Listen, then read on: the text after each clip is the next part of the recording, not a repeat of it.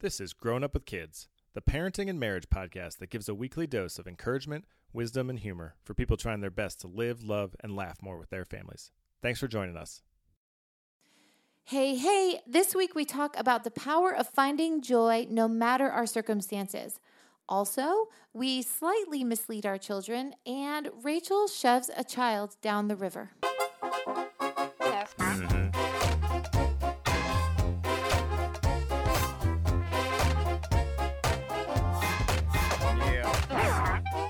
Welcome to the Grown Up with the Kids podcast. We're back. Hey, Rach. Hey, how are you? I'm great. How are you? I'm great. Nope, take that back. I'm exhausted. Yeah. We had a weekend that was full of activity. Mm-hmm. I think it was great. We had a family sleepover on Friday night, which was super fun. What is family sleepover? So I think we may have talked about it before, but Probably. we have a family sleepover where we play laser tag as a family, and we play hide and seek as a family. We eat pizza as a family. We eat candy as a family. I don't know if you're getting the trend, but we set up an air mattress in our bedroom, and any of the children who'd like to spend the night in our room can. And Yeah. it's super fun. The bed is full of candy and popcorn by the end of it, and it's great. And we watch a movie, but we watch the movie in our room, so we're kind of all snuggling either on our Right. bed or that air mattress, which is kind of just a fun, different place to watch a movie. Yeah. It's not more comfortable, but it is fun. And it's really like when I pull back, I'm like, oh, this isn't really that exciting. But for some reason, they totally love it. And I love it too. But it does mean that we go to bed really late and we have children in our room climbing all over us and all kinds of things. So we Yeah. did that. And then the next day we went on a tubing trip as a family, which was super fun. And we thought we were going on the 3-hour tour, which ended up being 5.5 hours long for our family. We're apparently slow tubers. which Apparently. I didn't know that was a thing. The funny thing is that we got on the bus at the end, and the guy was like, guess what time it is? And we all were like, oh, I don't know, 6:30, 5:45. It was 7:40. 7:40. So we had no concept of time, which probably was the best thing for our family. It was. I told someone today that it took us 5.5 hours to do a 3-hour trip, and they were like, was the river low? And I was like, I don't think that's the No. problem. No. I think it was user error. I think so too. You know what really is the trouble is that there were a few rapids. Well, okay, so our kids jumped on and off the tubes over and over, which meant that our bodies were like super sore the next day, even that night. We lost a shoe. We lost 3 shoes. Yeah. And I had to walk back, what would you say, like 30 to 40 yards Yes. upstream in the river. With And- no water shoes on because they were it's- gone. Yeah, it was really like rocky and perilous. Is that the Yeah. right word? Dangerous. Peligroso in Yes. Espanol. Yes. And that, I don't know, we didn't have a watch or a phone on us, but that probably ate up like 45 minutes. Just like trying to Yeah. go find that shoe. Easily. And you had an issue because we brought a cooler, waterproof cooler, which was a great idea, super fun. But like that took you like an extra 20 minutes to get started because you got like trapped somewhere. Yeah. And by the way, the waterproof cooler would have been great if I would have had waterproof Tupperwares inside the cooler because the ice melted and went into the sandwiches and made grossness. Yeah, so our kids it was had ridiculous. breakfast, a healthy breakfast, and then they had dinner at like 8:30 because that was when we were back in our car. And in between, they ate like 6 Oreos and 2 cans of 7-Up.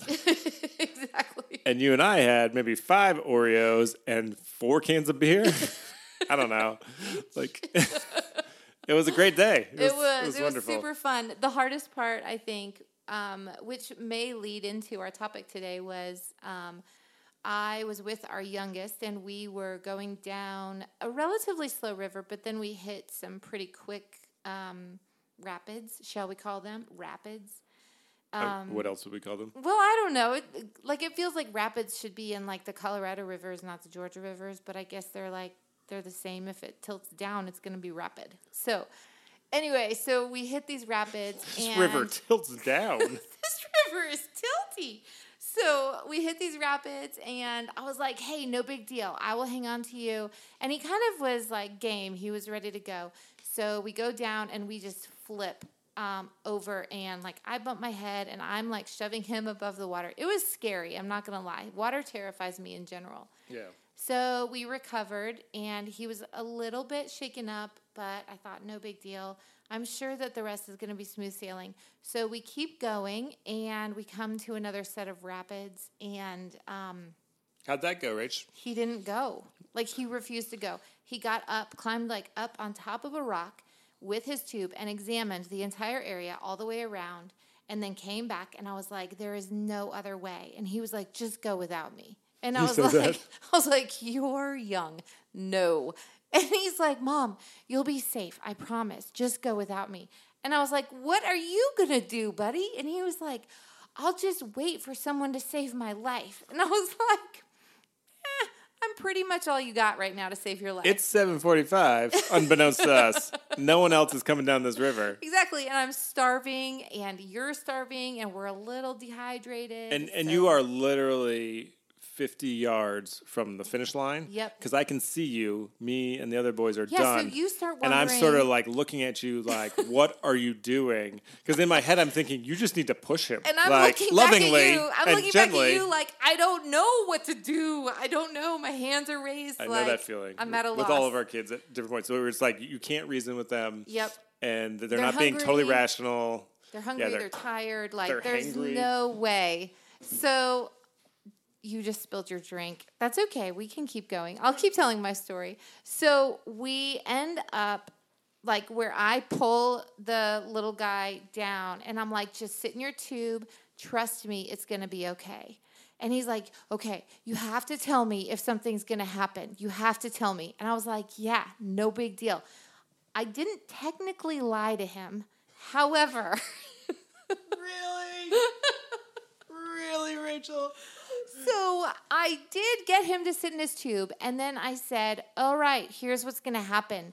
Dad's down there, and I'm going to push you. And as I said, push you, I pushed him, and he was on his blessed way. And he totally was fine. He didn't capsize. Nothing happened. He was totally fine, courageous. He was pissed, but he was fine. I was amazed that he wasn't more upset, actually. Yeah. Just given hungry, tired, and you maybe misled him slightly. I did not lie to him, but I maybe misled him slightly. But it was good for him. I mean, it's good to do hard things, right? It's really good. Yeah, absolutely. You want to hear my hard thing of the day? Yeah. Not nearly as hard or as exciting.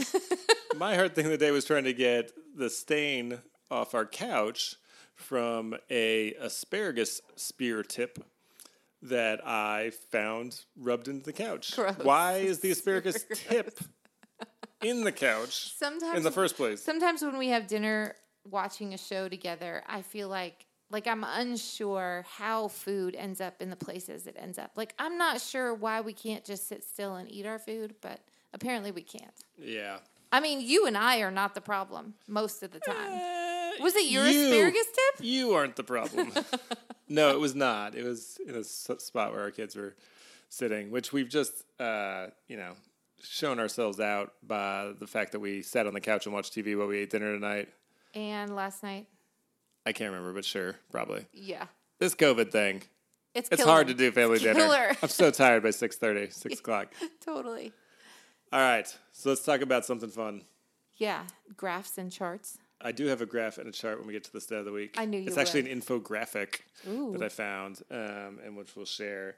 But before we get to that, so I came across a TED Talk. I'm sort of on a TED Talk kick right now. Yeah. While I run, I listen to maybe like one. And this one was particularly funny and engaging. And it was by Sean, I want to say Archer is how you pronounce his last name. No. Any other Seans? Mendez. You were going to say Menendez. I was. Shawn Mendes. No. I think it's Sean Archer.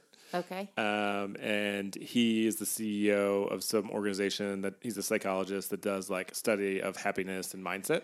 He's wicked funny. Wicked. How you get there from here? He's wicked funny. He's wicked funny. So anyway, essentially the premise was that our circumstances don't determine our happiness. Our mindset does. and that when we have a joyful, happy mindset, we actually do better work. We're more productive. He threw out a bunch of stats like doctors kill less people. I don't know. All this stuff about like when we're less stressed, we actually do better work. So anyway, it made me think about our circumstances and this idea of happiness and joy, which seems apropos given that most of us are in really less than ideal, subpar, maybe you'd call it, circumstances right now. And we have been for a while, and we might be for a little while. And so I think it struck me as encouraging to me that I could seek out and engage in some practices that could help me feel more happiness and more joy. And it was encouraging and challenging to me to remember that I should teach our kids how to engage those practices in a way to experience more joy and happiness. Not to avoid suffering or discomfort, but actually to find joy and happiness regardless of their circumstances. Yeah, it's almost like the story about shoving our kid down the rapids makes sense. Well, I mean, in all honesty, like, I do think that when kids are pushed into some sort of suffering or hard things, we don't want our kids to suffer in, like, let's first of all define suffering. Suffering in sort of a modern American culture or a modern westernized culture or whatever is defined as, gosh, I missed lunch today. Like, this is not third world. Or I can't go to the movies. Or suffering. Here's an example. We went to Car Church this past weekend. Yep. Because we just wanted, it's not our church, but we wanted to go and actually be with other humans instead of doing it virtually. Yeah. And it was actually really refreshing. But it was hot. Yep. And our kids were like whiny. And for the first 20 or 30 minutes when they were doing the singing, I wouldn't leave the air running. I turned off the car. And at one point, I caught myself saying to one of the kids, I was like, this is not suffering. Like, it's 89 degrees out. Just get out of the car and deal with a little bit of sun. And full disclosure, I did feel uncomfortable and like I was sort of suffering as the mother. But then I caught myself and I was like, no. Let's get perspective. This is not that bad. No. And when the sermon came on, when he started preaching, we did turn on the air. And it was very nice. And I understand why people like air conditioning. I love it. So I realize I'm not the toughest man alive. But I do want to teach our kids a little bit of like, hey, you can just get out of the car and stand in the sun for 20 minutes. It's not going to kill you. Yeah, you're going to be okay in the grand scheme of things. Like, I think that's part of teaching them, like, the world is far bigger than this. There are people who are experiencing much more delight and pleasure than you, and there are people experiencing a lot worse and a lot of suffering compared to what you're experiencing.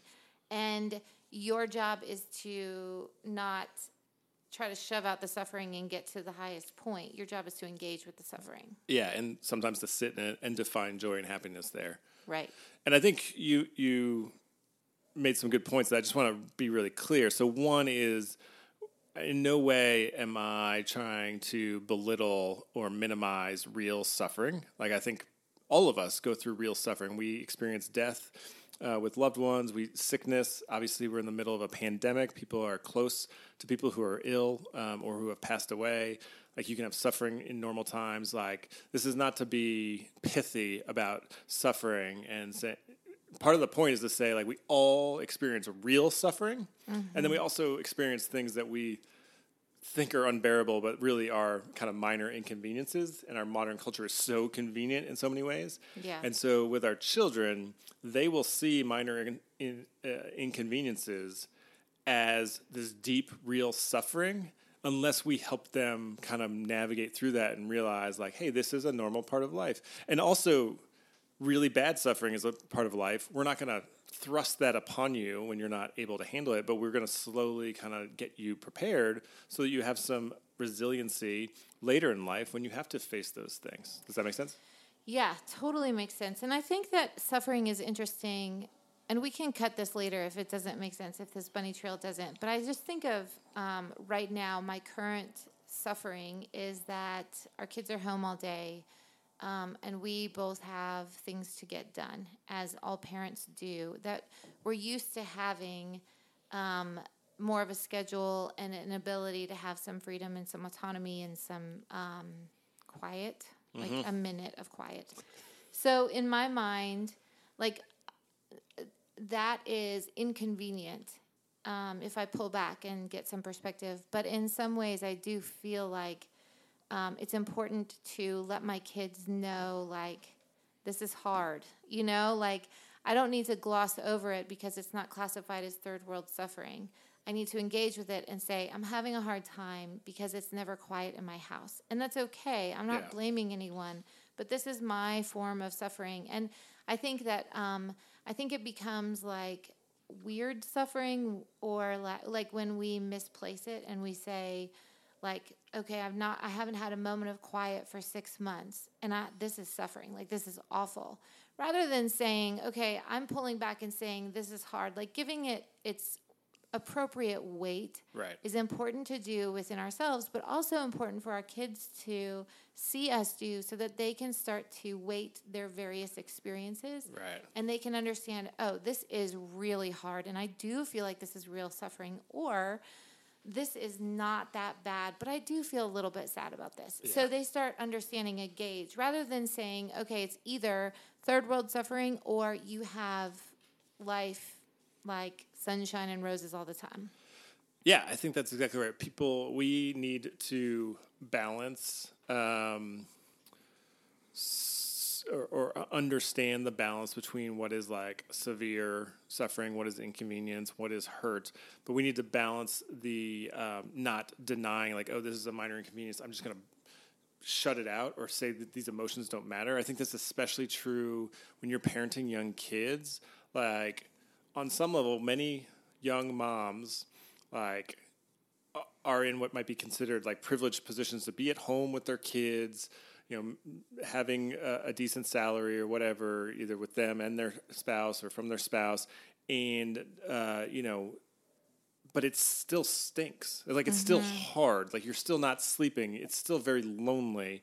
And so to deny those things or to say, oh, I should just be grateful, that's not what we're talking about here, right? Like, we need to engage with our emotions and say, this is hard, these circumstances are difficult, and engage with those and help our kids as they grow up to do the same thing. Does that make sense? Yeah. And so we can kind of live in a world where we can recognize that other people have it more difficult than us. Like, we're obviously in a time in our country where there's a lot of racial reckoning and thinking through like systems of oppression and systems that are unfair. And I think that's a really important process to go through. And so as someone who is not generally subdued by those systems, who's generally privileged by those systems, I can still have real feelings of negativity and sadness and brokenness in my life, and maybe even a system that works against me here and there, and also recognize and have empathy and compassion for other people who might be going through something different than me. I think sometimes we come down the line where it's like we either deny that we have anything negative because we feel badly that we don't, you know, that someone else has it worse than us, or we go the other way and try to deny that anyone else has it worse than us, to sort of just like get rid of the cognitive dissonance and be like, no, we're all going through the same struggle. It's hard for all of us. Stop complaining. You know, pull yourself up by your bootstraps. Right. And I think we're actually trying to teach our kids compassion for themselves, compassion for others, empathy for others, and an ability to understand their feelings and self-regulate. Exactly. I think that's the key. We've talked about modeling behavior before, and I do think it's important to let those internal thoughts as parents come out with our kids. Like I said before, like letting them know, you know, I just feel sad about this, or I'm really disappointed, or I'm frustrated with this. And I know in the grand scheme of things, this isn't that big of a deal. But man, mom just feels really sad about this. That teaches them a tremendous amount. I absolutely agree. I read somewhere when someone was encouraging parents to let their kids see their pain. And again, in a really age-appropriate way, not having them carry you in a way that's inappropriate, but to just say, like, hey, this is hard for me, and this is how I'm going to, you know, your dad and I are talking about this or working on this. I think, like, in general, I am really slow to share what's going on in my life with our kids, like in a sort of an intimate way. Again, appropriately intimate, but to be like, hey, I'm really worried about X, or I am really excited about Y, or your mom and I are really struggling with dealing with this question or this issue in a way that helps our kids come along and see us process feelings. Again, doesn't put the weight or responsibility on them in any way, because that's not appropriate. They shouldn't have to carry us emotionally or any other way, but invites them in to see how that works and how we appropriately and kind of maturely deal with those things, right? Yeah, and you mentioned sort of in passing that it's inappropriate to force our kids to carry us emotionally, but I do think there is room at some point in their lives for them to empathize with us and to hold our hand and say, it's okay. Even our youngest right now, sometimes I will express sadness and he'll put his hand on my cheek and say, it's going to be okay. Like, that's a really good practice. And it's not that he assumes the burden that I'm carrying, but it's him saying, I see you and I know you. And that's what we really want in our kids. Like, that's the long-term vision, is that we want them to get to a place where they can say, I don't take ownership of how other people are feeling. That's not actually what empathy is, but man, I can relate and I see you and I'm with you. And I can be sad with you, alongside you. Yes, and even if they don't fully understand what the sadness is about with their friend or with a coworker, for them to have ability to say, I'm sad with you, is pretty significant. And I think it does engage their hearts in sorrow, which means that the flip side of that is that they actually experience joy, not just happiness, but actual joy. Yeah. So I want to talk about circumstances, which we threw out in the beginning, but there's some research by a professor and author, Sonia Lyubomirsky. I'm sure I'm butchering that. Shoot. And she's written... We're sorry, Sonia. The book, The How of Happiness, and then another book, which is The Myths of Happiness. Full disclosure, I haven't read either of those, but I did do some reading on her and some of the findings in there. One of the things that her studying has found is that about 10% of the differential in people's happiness is determined by their circumstances. Only 10%. Only 10%. About half of it is genetics, and the way they kind of measured that is they did a lot of studying of both identical twins and what's the other one, fraternal twins, and twins who grew up together and those who were separated at birth, so they could kind of isolate what is environment versus what is genetics. So essentially about half of how we process things or deal with happiness or see the world is baked in when we're born. 10% of it is our current circumstances. So it's the other 40. It's essentially our internal state of mind. Like, that's the part we can control. I mean, we can control some of our circumstances, but really, ultimately, it's our state of mind. And so both she and in that TED Talk that we referenced earlier, they both talk about this idea of when we sort of see the world through kind of positive lenses, it leads to happiness and joy, versus seeing the world through kind of a negative lens and a stressful lens leads to negativity. And I think that this, again, we all deal with different types of circumstances, and some of them are bigger and given moments than others. And so it's not just I can, again, pull myself up by my bootstraps and solve all these problems, but it does give me a sense of freedom and power to say, in this moment, I can choose how to respond. In this moment, I can choose gratitude, or I can choose to complain, right? In this moment, I can choose to see what's beautiful or what's, ugly in the moment, right? And I think everywhere there is beauty and there is ugliness. Like, that is kind of the nature of the world, and we kind of get to put on the types of glasses we want. And maybe we don't want rose-tinted glasses, is that the saying? Yeah. Where everything's perfect, because that's lying to ourselves. But it's having an honest view of what is really good around us.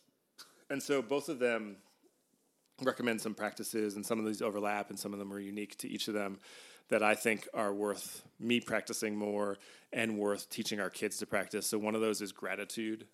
So taking time and actually intentionally, not just being I'm so grateful, blah, blah, blah, and fluttering away, right. Or being hey, Rach, I'm thankful for you. But Rach, for you. But you caught me. I was trying to practice this week, and I was journaling, and literally it was just bullet points of I'm thankful for this, and taking the time to actually write out specific things about you in particular that I was grateful for. And it was helpful, not that we were in a really good place. So it wasn't like I had to like sort of change my attitude towards you, but it helped refine and helped me remember even more so what I like and love about you. And so I'm trying to do more of that. It's also been helpful this week as I've been practicing that to remember some of the things about my work that I really like and I'm really grateful for, even amidst some of the stress or self-doubt that I might have. And that self-doubt one is a good one. Like she talks about the idea of engaging in positive self-thinking. And I've heard other people talk about this. And again, I don't think this is just lying to ourselves. But having honest assessments about like, this is who I am. This is what I'm good at. This is why I'm valuable.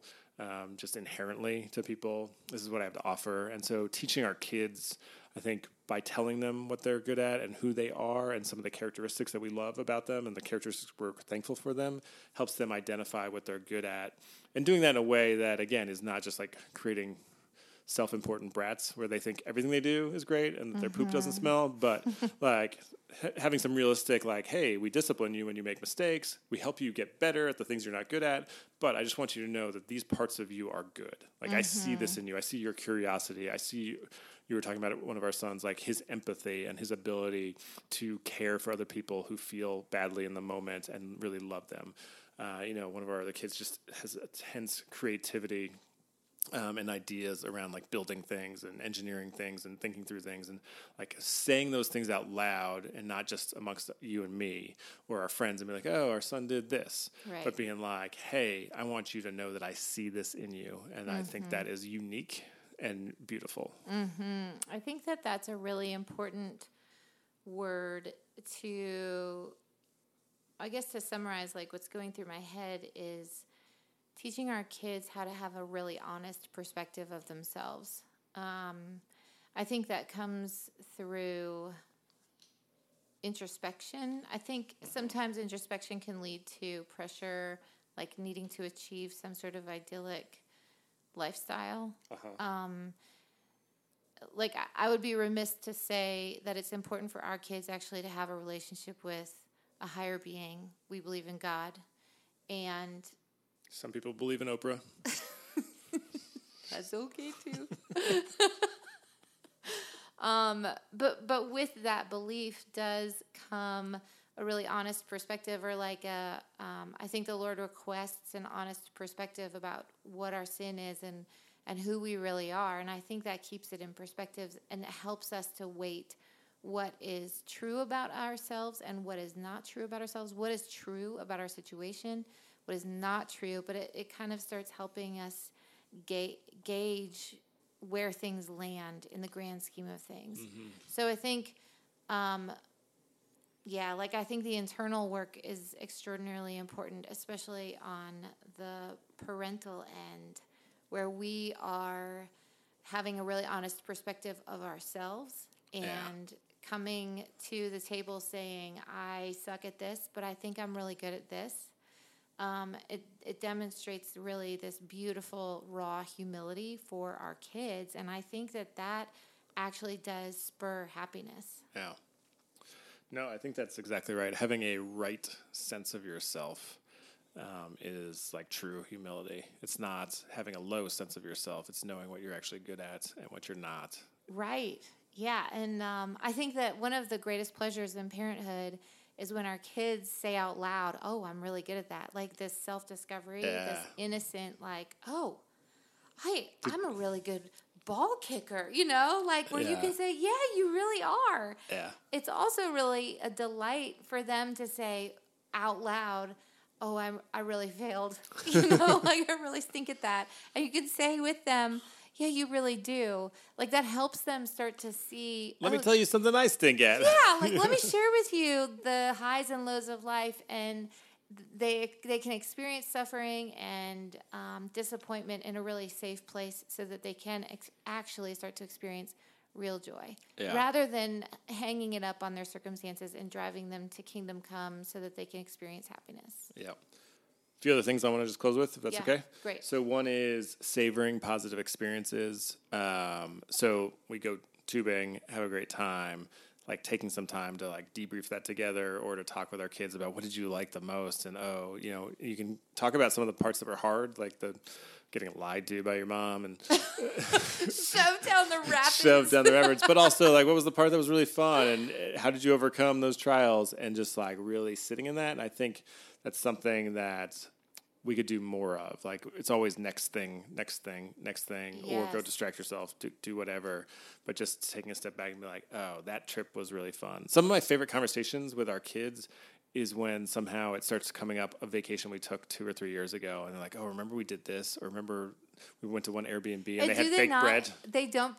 Do they not bring up the dumbest things? Like the things that were like we spent no time on and it just happened to be there. Yeah. Like the bread we went to an Airbnb where there was homemade bread in the freezer, like 10 loaves, and we ate like 9 of them because they were delicious. I think we were supposed to eat one, but whatever. We're bad guests. But we ate this bread. It was delicious. And 2 years later, that's what they bring up. Yeah. And then the last thing is small acts of kindness. So in this TED Talk, he talks about something with companies where he has all the employees, like first thing every morning is send an email to someone they work with, just saying something like nice and honest about the work they're doing. Mm-hmm. And that actually improves our mood and gives us more satisfaction and more of a sense of connection by being the one who does the kindness. And I think I've seen that in myself the few times I've actually randomly been kind. You've actually been kind. I mean, it pops out every once in a while. I'm here to attest that it's only been 5. It's fine. That's 1 every 3 years, right? I want to do more of that, and I want to teach our kids what are small ways to show kindness to their brothers or their friends or to their mom that don't have to be like big things or have to be built around birthdays or what have you. Yeah, I think at the end of my life and the end of their lives, if we as a family say we lived intentionally, that is satisfying. Intentionally kind, intentionally engaging with good and bad feelings and living right smack in the middle of them, unsure of what is coming next. That is a sign of a life well lived, in my opinion. Agreed. And I think that's a great place to stop. Good. Wrap it up. Let's do it. Let's go to the stat of the week. Stat of the week.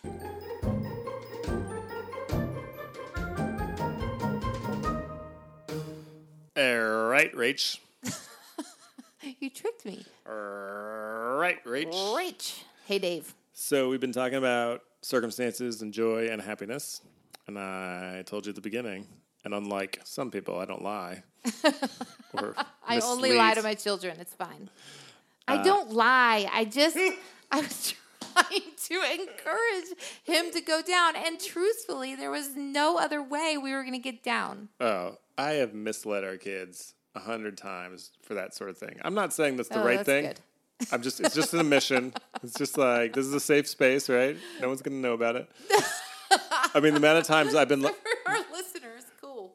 The amount of times our kids were like learning to swim and I was like, no, I'm not going to move further from the wall. And then the moment they jump in and can't see me, I move like 3 steps back so that they have to paddle more. Yeah. Like that kind of stuff all the time. Yeah. So I understand.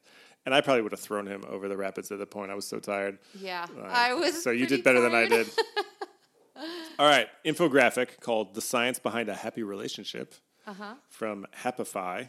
I don't know what Happify is, but their tagline is science-based activities and games for a happier, healthier life at happify.com. I like it. Not a sponsor, but, free plug. Sounds like fun stuff. Whoop, whoop. All right, I got a couple questions for you based off this infographic.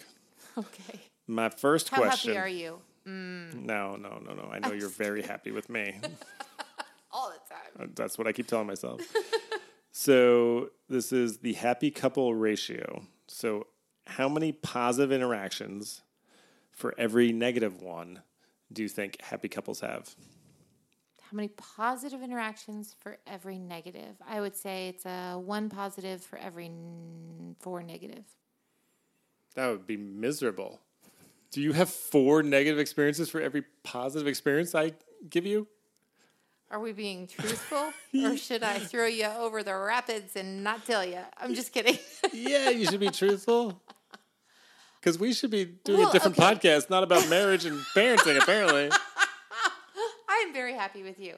The way I came up with that is that, like, for every 4 negative things someone says to you, you have to hear one positive thing. I believe that's the statistic. No, it's the other way around. It's like 8 positive things to crap. interact, 1 negative thing. To counteract. And this one negative. is 5 happy or positive interactions for every 1 negative one is what happy couples say they have.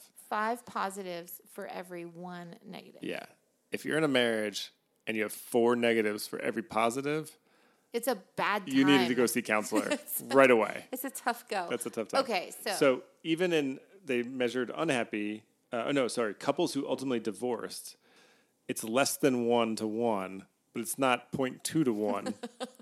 What do you think the ratio we should be is divorced 4 times over of right now. happy to negative interactions for those couples who ultimately got divorced was? It's a decimal. What is the question? It is too late, and that question is too dumb. It's 0.8. So essentially, What does that mean? less than 1 positive interaction for every negative interaction. So what does that mean? It means you have 8 positive interactions for every 10 negative interactions. It's the opposite of the 5 to 1. 5 to 1 is good. 8 to 10 is bad. Why are you looking at me like I'm the idiot? Because I'm so tired. I mean, I am an idiot, but I feel like I got this one. All right, one more quick question for you. Or maybe God, two. I look stupid on this stat of the week. That's all right. There are a few. I know. There are a handful of stupid moments that I have in the stat of the week. Ratios are not your strong suit. Oh my gosh, no. You have a lot of strong suits, but that's not one of them. Appreciate it. Thanks. So there's a positive. I'm just going to tell you this right one. there. Happy, yeah, now 4 more, and I get to be mean to you just on purpose. So happy couples talk more. People in the most successful marriages spend 5 more hours a week being together and talking. I don't know what. What does that mean? I mean, like being together, right? Like so. 5 hours spending time together and talking more than unhappy couples do. Interesting. So it's like almost an hour a day more actually just hanging out and talking and enjoying each other. Makes sense. Yeah, that does make sense. And you can cram it all in one if you go on a date a week. A 5-hour date? I don't think that's the way to do it. I think you should disperse it. Like when if you're going tubing, it's 5 hours. Oh my gosh. We did not talk very much because we were all looking for shoes and Oreos. We just wanted to eat something. Yeah. All right. Now this one you'll never get because it's multiple choice. It's not even multiple choice. It's just like you got to select something. Hold on. I want to rewind just for a second. So 5 hours extra. I'm just trying to think practically what that would mean for our family. Like, does that mean that we, at the end of the day, we sit down and talk instead of watch a show? I mean, I've been trying to say 3 times. I've been trying to say that, and you've interrupted me. So that's 3 negatives to 1 positive on this stat of the week for you. We're going south. What I was going to say is that this is about couples. It's not about families. When you and I sit on our porch at the end of the day, even if it's for like 45 minutes, I feel like we sleep better. Full disclosure, we end up having sex more often. Like we feel closer to each other that night and the next morning, whether we have sex or not. So I think that's what it's saying. Like 45 minutes a day, 7 days a week. If you just spent the last 45 minutes of your day just hanging out, having decaf coffee or a nightcap or whatever, seltzer, milk, whatever you want. And then warm milk? I didn't say warm. It could be cold milk, ice cold milk. If our fridge worked, we'd have cold milk. Oh, my gosh. All right. Anyway, I think that's a good... Yeah, that's Look, helpful. this is fun and educational all of a sudden. It's fun-educational. Well, I was just curious, like, how the stat of the week actually applies. Like, what we can do to say, where are we going to find 5 more hours a week to be together? If that increases our happiness, I want to do that. Start with 30 minutes at the end of the day. Yeah. Last 30 minutes of the day, just talk and hang out and debrief the day. And that gets you to 3.5 hours. That's not bad. If you want to know how I got to that, I'll put it in the show notes. Okay. 7 days times 30 minutes. Stop. As long as it's not a ratio, I can understand it. 8 to 10. All right, last one. What's the number one factor in whether couples feel satisfied with the sex, romance, and passion in their marriage? This is really hard to figure out, but... The number one factor... in whether couples feel satisfied with the sex, romance, and passion in their marriage. And it has nothing to do with sex or... Talking. I think talking to each other, probably. The quality of their friendship. Bam. Really? Yeah. Yeah, so communicating is part of that. Laughing together probably is part of that. Yeah. Like doing together. things that you enjoy together. Yeah. Yeah. Having close conversations where you're honest with each other, sharing your suffering. Yeah. Hey, look at that. There you Full go. circle, Rach. Man, that's a good one. I like that stat of the week because I feel like I learned like how to apply some of that, how I can make my life better. I feel like you're subtweeting my other 51 stat of the weeks, but they were not good enough. I like your other 51, but that one was especially interesting because I feel like it's very applicable. I'll try to do better. In the meantime, Oh my God. thank you for working on the farm, Rachel. Hey, thank you for working on the farm, Smith. Check ya.